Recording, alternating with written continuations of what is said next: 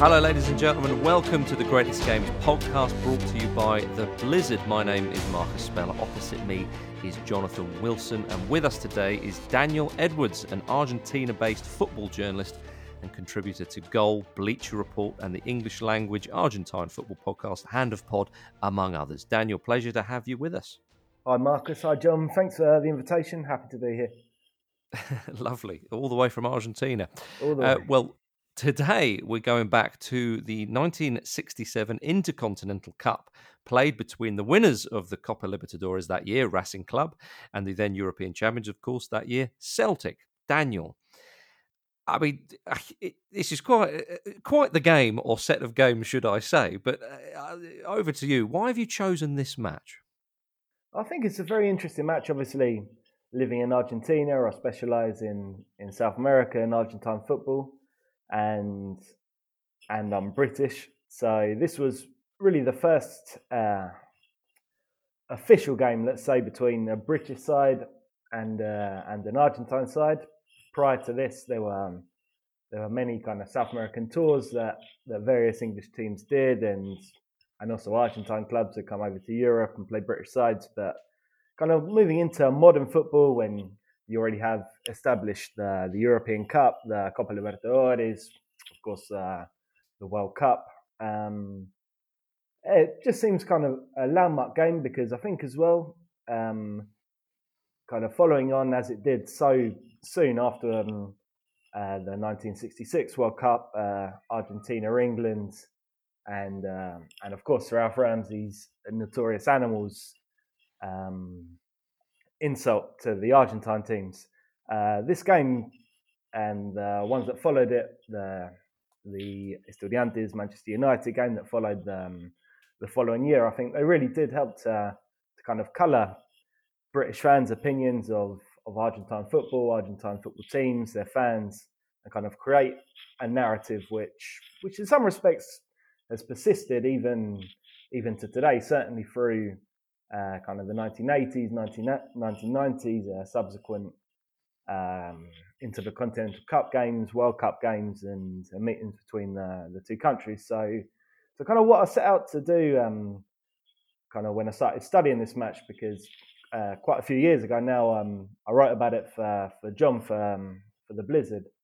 What I looked to do was really kind of look into the game, not just take the easy stereotypes, the Battle of Montevideo, flying fists, dirty Argentines, and Celtic being robbed of this trophy, this legendary Celtic team under Jock Stein. Kind of look at the games and see, is that actually the case, or is there a little bit more to this story?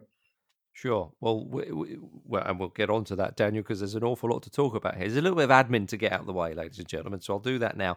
So this game, as I say, the winners of the Copa Libertadores and the European Cup, it was a two-legged affair, but the tie wouldn't be settled on aggregate or indeed away goals. They used a points system, perhaps created by an Australian, who knows, with 2 points being awarded for a win, 1 point for a draw, and no points for a loss. So a team could win 1-0 in the home leg and then lose 9-0 in the second leg. But that would mean both teams were tied on points, and thus a one-legged playoff match would be required to be played in a neutral country. So quite an intriguing approach to proceedings, Jonathan. And this was perhaps a match that British football fans were sort of quite unaware of, Celtic being the first British side and off the top of my head, perhaps the first non-sort of Latin or Southern European side to win the European Cup. So they went into the first leg at home to play this side, Racing Club from Argentina. Quite an exotic affair, I would imagine. And in those days, you didn't know quite what to expect. But as Daniel said, there was those Alf Ramsey comments during the 1966 World Cup that perhaps skewed people's opinions on Argentinian footballers. But the game itself was quite explosive. I mean, you've written as well in Angels with Dirty Faces, your book on the history of Argentinian football, about this tie. Immediate thoughts when this game leaps to mind? Well, I mean, Dan's right. It's a lot more nuanced than than just kind of dirty arges, which I think is the kind of the easy way of looking at it. And I think the Mm. context of '66 is important. That there's very little sort of distinction made between England, Scotland, Britain in South America as a whole, and this was sort of seen as being against the same enemy. Um, but it's also, I don't think these games really were out of the ordinary for certainly international fixtures involving South American clubs. If you talk to people who played in the early Libertadores games, they were all horrifically violent. They were all battles. Um, and Racing would travel around with a squad of 40 boxers to protect them, who they pretended were photographers. So, and you talk to people who played for them, or people who played for Boca when they played the games against Santos, and they talked about how you go to the away game and you just knew the 3 or 4 days you were there, you were under siege, and you needed the protection. So, as with all the sort of the most combustible European against South American clashes over the whole course of football history, and they started playing each other 115 years ago. The first tours went over, Mm. and it's just cultures that don't understand each other. Suddenly finding points of friction and that exploding into something far greater than ever needs to be. But Racing were conditioned that when you went abroad, as soon as you step on a plane, you're going into the unknown, and the unknown's probably pretty dangerous and pretty unpleasant. Mm. Daniel, how did Racing find it then when they went to Glasgow for the first leg? They would lose 1-0. Billy McNeil scored the goal. I mean, there was a lot of interest in the game. A lot of revenue generated as well. There was huge interest, certainly from a Celtic point of view. I'm sure from a Racing point of view as well. How did they find it when they arrived in Glasgow, and how they were greeted by the press and the locals? Yeah, absolutely. There was huge interest in the game. In fact, prior to the final, Celtic changed the venue. They didn't play at Parkhead. They changed it to Hampden Park because they needed the extra capacity, and Mm-hmm. Hampden Park was full to the brim of Celtic fans. Of course, I think if I remember rightly, Racing had taken very few fans along with them, possibly only 100. But the sense I get is Racing were very very pleased with the reception they received in Scotland. They had a lot of respect for the Celtic team. That comes through in all of the testimonies I've written. They were aware that Celtic were a very strong club, a very good team that kind of suffered no falls. So there was definitely the sense that they were in for a very difficult match, and it wasn't going to be easy by any means. And yeah, that first match, you can see that Racing, who were known in Argentina for playing very fluid attacking football, possibly taking into account that kind of reputation that Celtic had as well for all-out attack, just really taking games by the throat. They sat back. They tried to probably just take the draw because, as we were talking about just now with this format, if you grabbed the draw away, then you had a massive advantage going into your home game because all you needed was any kind of win, and that's it. Well, the home leg was very important back in those days, as you say. I mean, some of the reports suggest that Racing, they very much set up to defend and take the draw, and this is where, Daniel, that perhaps your findings from a British point of view are quite interesting and important because, again, you mentioned right at the start of this, it's tempting to take the easy way out of this, and I'd love your sort of opinions, or perhaps the opinions of Racing, because one can immediately say here that Racing turned up, they defended in numbers at any cost, they time wasted, they were committing cynical fouls all the time, breaking up the play. The Celtic players kept going on. You watch the former Celtic players at the time in a little documentary you find on YouTube and so on. They moan about the spitting and the kicking and the headbutting. They said that they'd never experienced anything like this before. And so the temptation is to just think, well, poor old Celtic, turned up and just tried to play a game of football. And this side from Argentina turned up to try and spoil the game of football at every given opportunity. Is that how Racing see it as well? No, of course. I think you're always going to have the case where in almost any game, the winners are gracious and think, oh yeah, we won probably because we were the better team on balance, and the team that loses will tend to look at specific moments where they feel hard done by, right? That's human nature.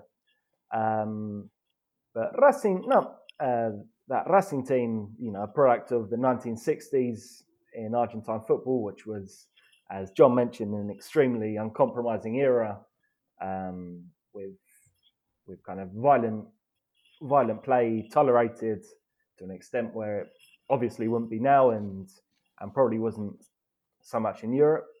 But from what I've seen, the Racing players themselves, they recognise that they were a long way from home, very little time to prepare, and they went out to spoil Juan Carlos Rulli, who was one of the real hard men in the Racing team. He admitted, I saw a documentary on Fox.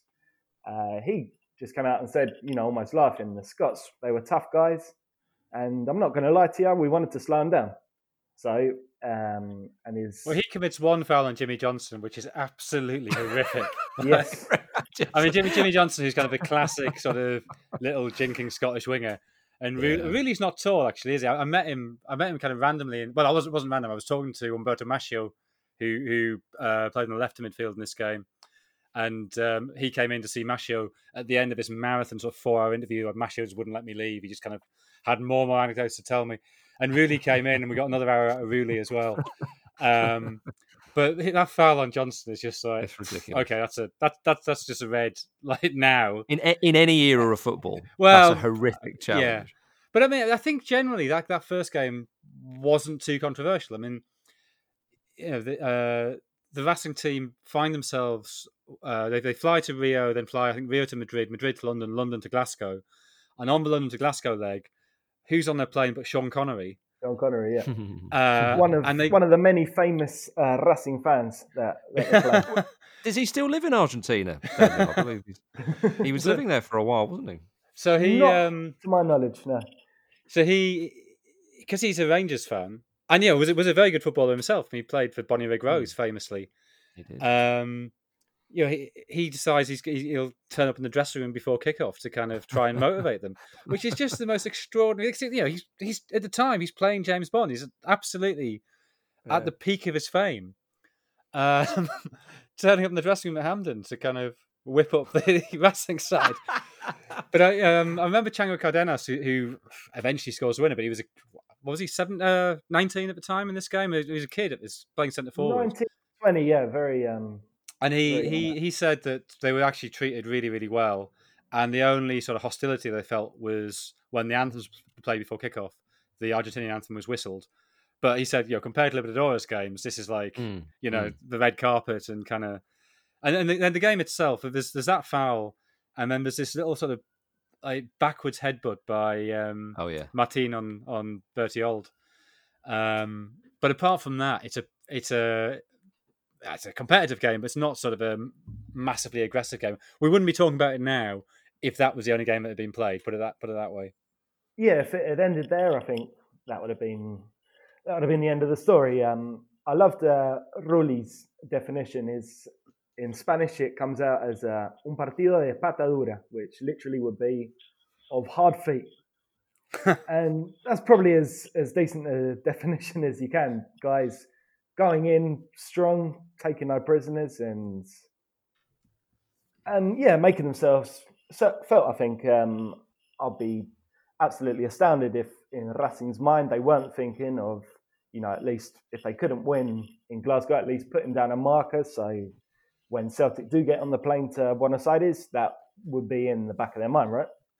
Yeah, well, the black eye to Billy McNeil and a few other choice injuries might have done that as well. But of course, back in those days, I suppose that wasn't so uncommon in football matches. But we'll get on to the second leg where Celtic turn up to Argentina. And Billy McNeil himself said, well, a lot of the Celtic players said that, they were fairly well welcomed by the locals, and that wasn't really, there was no real problem there as far as I understand it. But he said the welcome when they got to the stadium, McNeil described it as nothing short of horrific.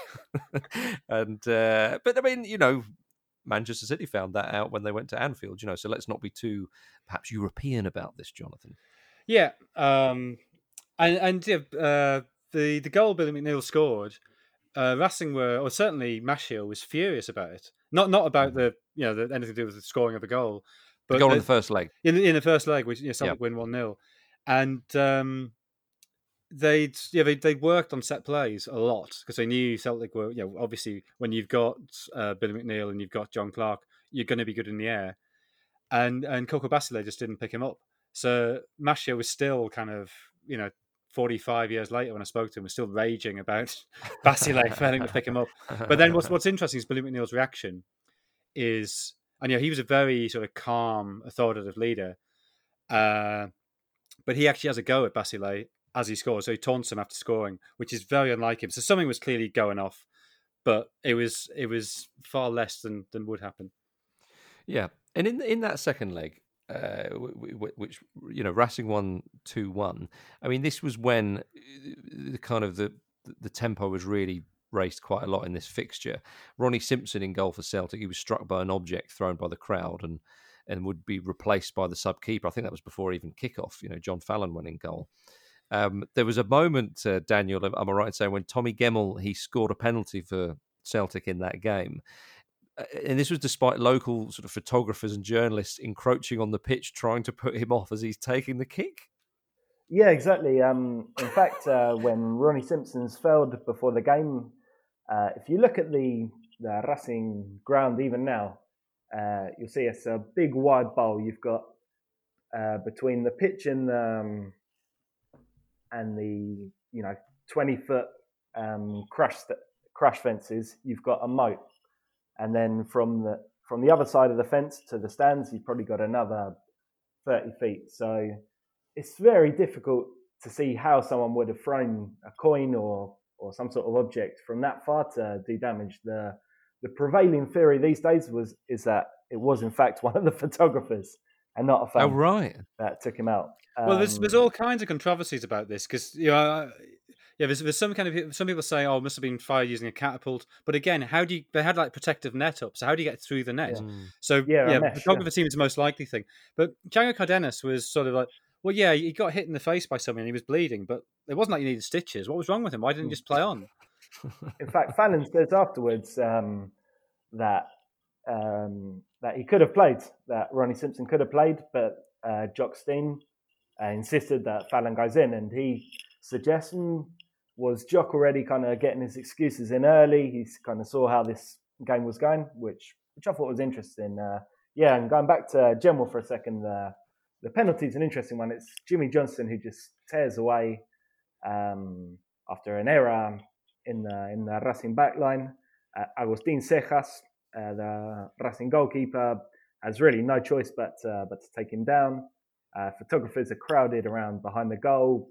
Gemmell fires it home without many problems, and then something happens which I think is fantastic. I was watching just recently kind of the grainy live broadcast of this game, and as soon as the goal goes in, the photographers actually run onto the pitch to get some action shots, and the commentator who's talking to you, he's actually behind the goal, and he comes onto the pitch to have a chat with Cejas. He says, Cejas, bad luck, mate.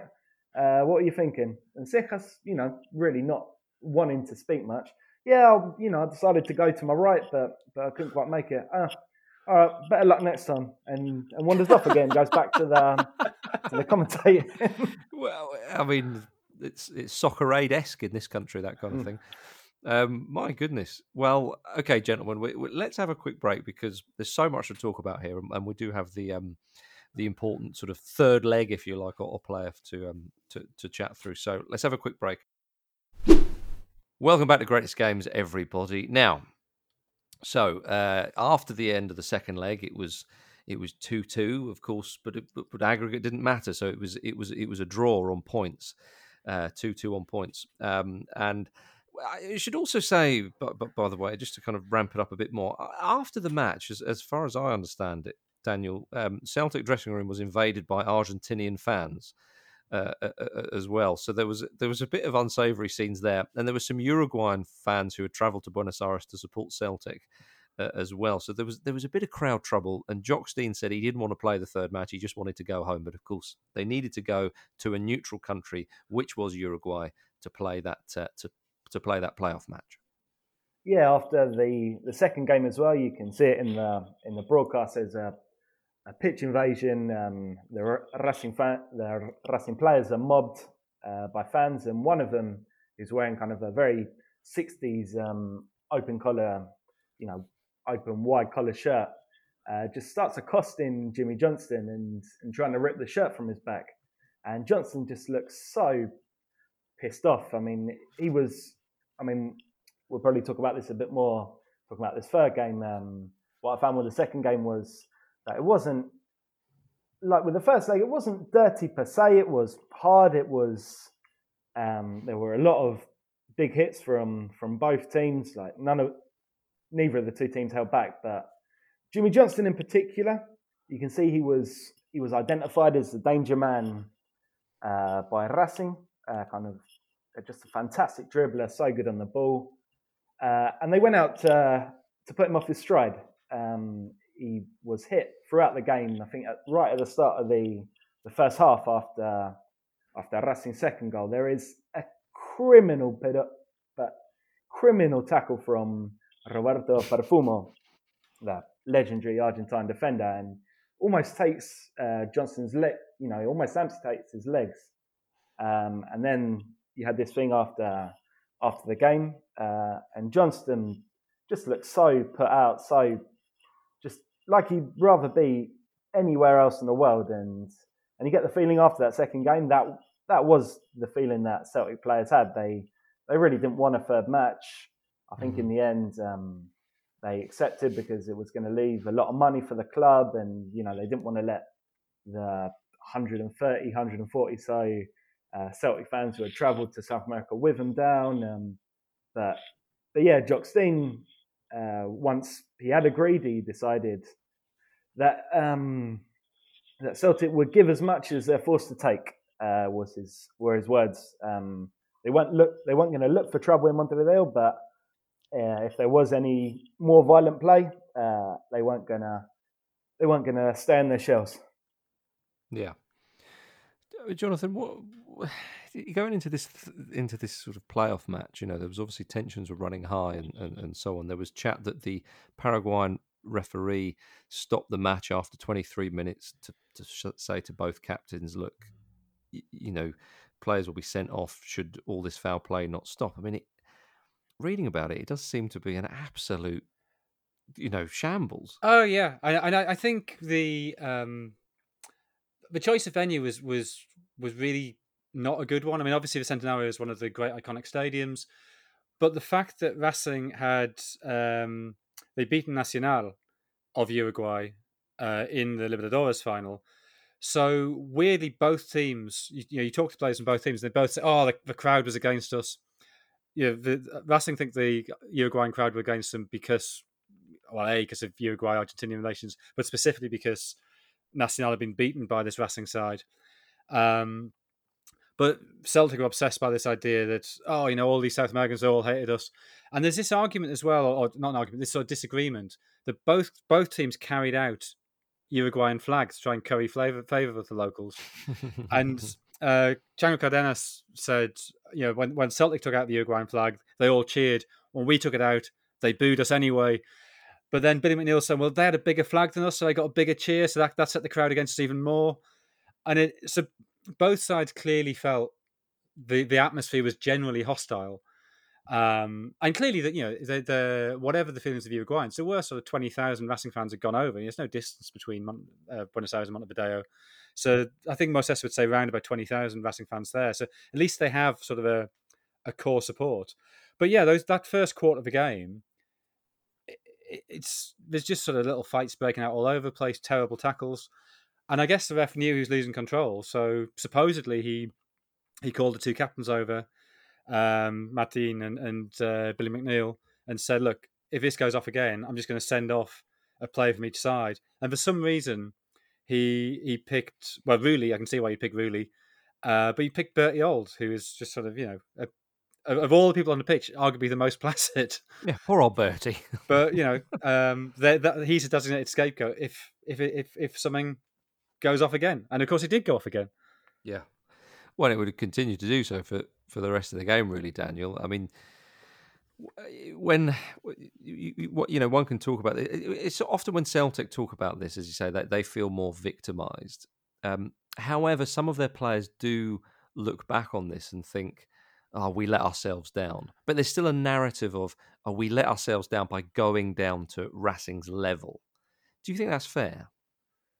I would contest that. As I say, I watched the second leg in full, and it's a hard game, but Racing weren't particularly more guilty, I don't think, of foul play than Celtic. Their speciality were these tactical fouls, these niggling fouls, kind of stepping on insteps, clipping someone's heels, their knee into the thigh, these kind of things. Kind of very, more than violent, this kind of psychological violence, if you know what I mean, just kind of chipping away at the opponent's patience, and they provoked Celtic into losing their heads while they kept relatively calm. You might not like it as a strategy. It's not beautiful football or anything like that, but I'd say what you see throughout the games is Racing are much more committed to keeping the ball on the floor. Their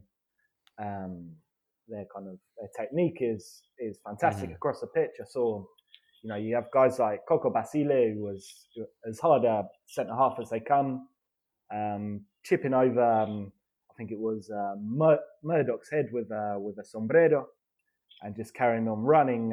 Umberto Maschio, who was a fantastically stylish player, and just had so much ability on the ball. And I think that as well kind of chipped away at the Celtic nerves. They went kind of long periods in all of the games, especially the last two, without seeing the ball, and they were almost chasing shadows.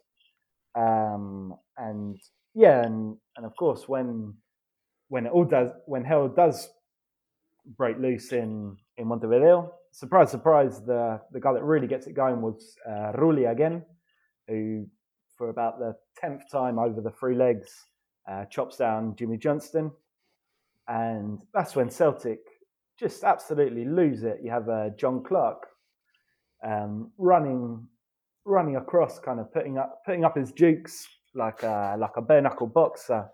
Yeah. You have riot police coming on the pitch, and it all just fell apart from there. Although, and Clark, funny enough, wasn't sent off. The referee Osorio, the Paraguayan, he actually sent off Bobby Lennox in a case of mistaken identity.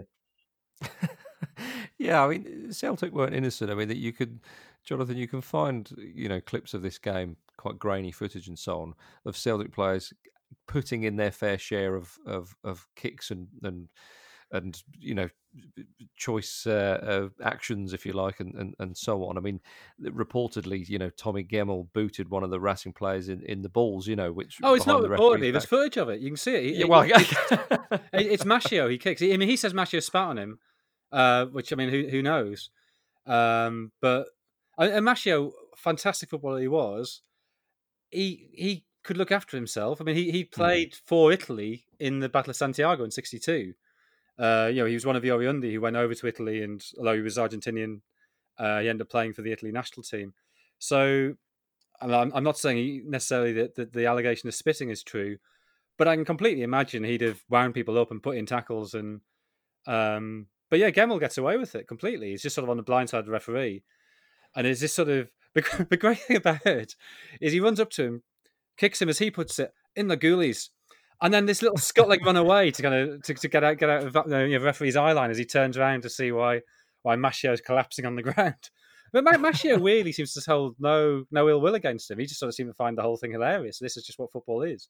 So yeah, this incident 3 minutes before half time, you end up with Basile and Lennox being sent off. But yeah, Lennox goes off. Jockstein tries to push him back on. The referee sends him off again. Jockstein sends him back on. Referee sends him off again. And this time a riot policeman with a sword, like a drawn sword, make sure he doesn't go back on.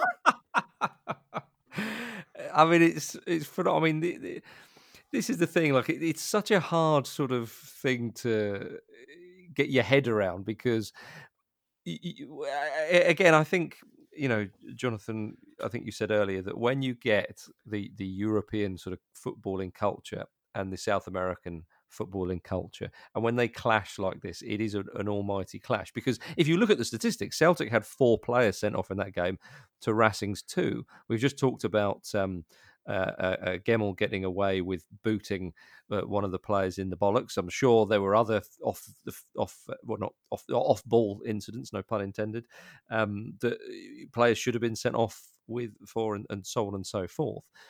So this idea that Celtic were the victims and Racing were the aggressors might be a bit of a disservice to Racing. However, when you look at the matches in this, in subsequent intercontinental ties, I think you mentioned Manchester United and the Estudiantes at the start, Daniel, and then Estudiantes against AC Milan and so on, where one of Milan's players was knocked unconscious and so on. This type of atmosphere, this type of violence and aggression on the pitch and off it, seemed to be more prevalent in South America than in Europe, especially when European sides played each other. It wasn't. You say that, but the Nobby Styles became this sort of great bête noire for Argentinian football. He was seen as being the sort of the face of kind of the brutal English game. You look at his foul on Jackie Simon of France in the '66 World Cup. That's as bad as anything that really does here. But and Simon broke his leg and was put out the tournament and never fully recovered. We never think about that. I just sort of think you're preconditioned to see certain things, and obviously, temperatures have been ramped up by what happened the year earlier. But then, Jimmy Johnson gets sent off 3 minutes after half time, and it is one of those things of kind of, well, okay, technically it is a red card, or it's not. Sorry, not a red card. Not no, it is a sending off. But given the beating he'd taken over 2.5 games, the fact he gets sent off because as somebody holds his shirt, he swings around and sort of flaps a hand at him. That was really again, I think, wasn't it? Is you can see why he'd feel aggrieved. He has technically committed a sending off offence because he has sort of given Rudy a clip around the back of the head, but his shirt's been held and he's been kicked to shit for 2.5 matches. Yeah, absolutely. I think if anyone on the Celtic team did have legitimate cause for complaint, it would be Johnston. I believe it was Oscar Martin who got elbowed. Okay. Rowley. It was and the episode itself, as John says, it's not the worst elbow you're going to see, probably even in that match. But it was completely unprovoked. He had Martin kind of tugging on his jersey, just trying to slow him down. And this is a guy who played fantastically in the second game in Avellaneda, but by the time he got to Montevideo, with everything that happened, you just felt he wanted to be out of it, and that was quite an expedient way of getting an early buff, I guess. Yeah, yeah, indeed. So Racing would go on to win 1-0. I mean, there was incidents from before the game right up until, after the game as well. How was the victory treated in Argentina, Daniel? Was it seen as a great win for kind of South America, or was it a bit more local than that? A great win for Argentina. I don't know if you could generalize to the whole of South America. But for Argentina, definitely it was something that kind of transcended club loyalties, club rivalries. I've heard kind of testimony from Independiente fans. Independiente, of course, being Racing's great rivals. Their stadium's 3 blocks away, and they'd already had a couple of attempts at winning the Intercontinental Cup. They lost in consecutive years, 64, 65, against Elenio Herrera's famous Inter side.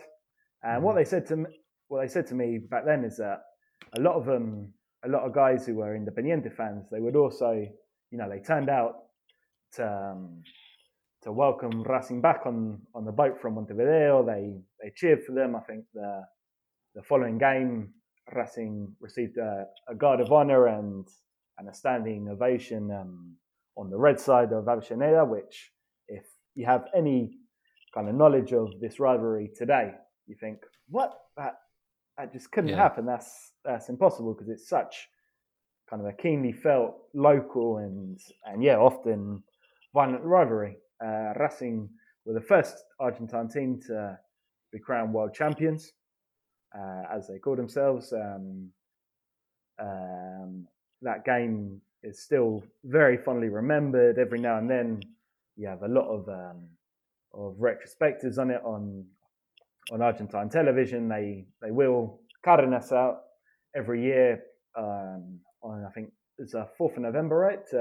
Yeah, that's right. Yeah, to give his reminiscences of the game, and I think that match as well took on special importance for Racing, because what followed it was kind of 34 years without a league title, 20 odd years without a continental title, until they won the Supercopa Sudamericana in the 80s. But on a general level, I must say I was reading John's work, Inverting the Pyramids, prior to recording, and you mentioned the influence of politics, which I think is absolutely valid. The year before Racing won the Intercontinental Cup, there was a military coup in Argentina. This General Onganía took over, a very kind of sinister character who looked to quash dissent in the universities. Kind of had no qualms about kind of putting a hard line down against dissenters. But he was also a guy who placed a great deal of importance on sport and kind of the prestige it would give to Argentina abroad. So all of the teams that did manage these kind of continental international triumphs, Racing in '67, Estudiantes in '68, they were very much given a hero's welcome and presented as kind of national icons, because it was politically useful as well, right? Yeah, and I think when you have a military government, it's not universally true, but I think that sort of legitimizes cynicism. It sort of says the ends justifies the means, and I think you see that across history. That certainly happened with Italy in the 1930s. There's a sense that what matters is not how you win, but winning. That somehow that moral pragmatism takes over. But I think as well, the way that it was celebrated. I don't know if you feel this when you see Cardenas every year, but it's kind of. I'm not suggesting he regrets it, but he was 19 at the time, and he scored. It's a brilliant goal. He's 30 yards out, 25 yards out, smashes a shot in the top corner. It makes his club the world champions, and he's 19. And you just think maybe you can do that too early in your life. And I got this great sense of weariness off him, that he was telling the same old story. I mean, it must have been 2011, 2012 when I interviewed him. So for 45 years, he'd been asked about this one goal, and he works now. I mean, he might not now. He's 75 now. But when I interviewed him, he runs a very small real estate office in Floresta, which is a pretty ordinary barrio of Buenos Aires. And you go in, and there's this very basic office, and there's one desk, and there's a little sad pot plant, and then he's in the back office. So it's just a 2-room office, and facing his desk, there's three pictures on the wall. So there's a painting of him scoring the goal. There's a diagram from El Gráfico of the goal that's been framed. And then the saddest thing, and I did sort of get this sort of this sense of melancholy off it, was this is like a double page spread. The center pages from Tiempo magazine, which is sort of an Argentinian current affairs magazine of the 60s. And it was Tiempo's People of the Year 1967. And there was, I don't know, maybe 20 people on there. And slap in the middle is Cardenas, with Mirta Massa, who has become the first Argentinian to win a global beauty contest.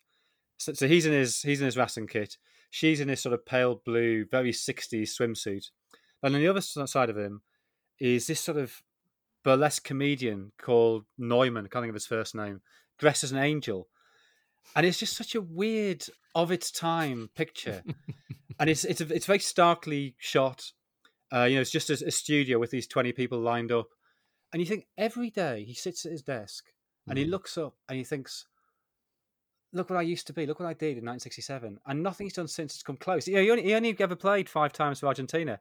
He never won another title in his career. At 19, he'd done it all.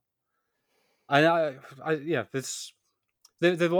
sort of felt there was this sort of great melancholy about him that his whole life had been slowly downhill from then. Mind you, Jonathan, it's better to have loved and lost than to never loved at all, as they say. If you're saying to me now, would you like to have scored a winning goal in the Continental Cup final at the age of 19 or not? I'd still say yes. Yeah, exactly. Yeah, absolutely. I think it's hard to generalise. Obviously, El Chango is known for that moment, and he gets carted out every year, as I say, to talk about it. He carried on for a few years in Racing, but that was kind of the peak of that Racing club, that Racing team. The same year they lost the title, the national title to Estudiantes, who in this kind of weird new format, the Argentine Liga come through, finished second to them in a group stage, and then just bullied them out of the eventual final and won 3-0. The following year, I think, as well, in the Copa Libertadores, Racing went out at the semi-finals. They couldn't quite get there, and on their account, from their point of view, that's where the success just stopped. It dried up, but then you can say, for every Chango Cárdenas, you've got guys like Agustín Cejas, who was also very young at the time of the Intercontinental Cup. He was only 22, and he went on, to play for Pelé Santos. He went on to play for the Argentine national team. Had a glittering career. He's considered by many as on the podium of Argentina's greatest goalkeepers, alongside Amadeo Carrizo and Ubaldo Filiol. Basile, of course, he was quite a young lad as well at the time, and he went on to have a fine career as player and as a coach. Roberto Perfumo, he just turned 25. He was getting to his peak, and now again he's considered one of the greatest Argentine defenders of all time. So there was huge quality in that team, and an enduring quality. I think they were just a little unlucky that this fantastic side, the coach Jose Pizzuti had put together, El Equipo de Jose, kind of started breaking up. I mean, so much, I think, in that team depended on Maschio, and he was already kind of in his Indian summer, let's say. So it was a pinnacle, and the decline, as we say, it wasn't immediate. They came second in the league. I think in '68 they had a pretty decent title run as well, and in the Libertadores they came close, but when the titles dried up, there was just this decline, and by the '70s, Racing were a shadow of the team they were before. Yeah, absolutely. Daniel, it's been fascinating talking to you about this fixture from the history of football. I mean, I implore anybody to go and check out more of it, because no matter how much you spoke there, Daniel and Jonathan, in depth about it, there's still a bit more to see. There's more kicks, there's more punches, there's more spitting, there's more controversy, and so on and so forth. So do check it out. But for more stories like that, do go to theblizzard.co.uk. But Daniel, thank you very much for joining us. It's been a pleasure talking to you. Thanks, guys. Thanks for inviting me. No, not at all. Jonathan and I will be back next week with another great game from the history of football. Till then, have a good one.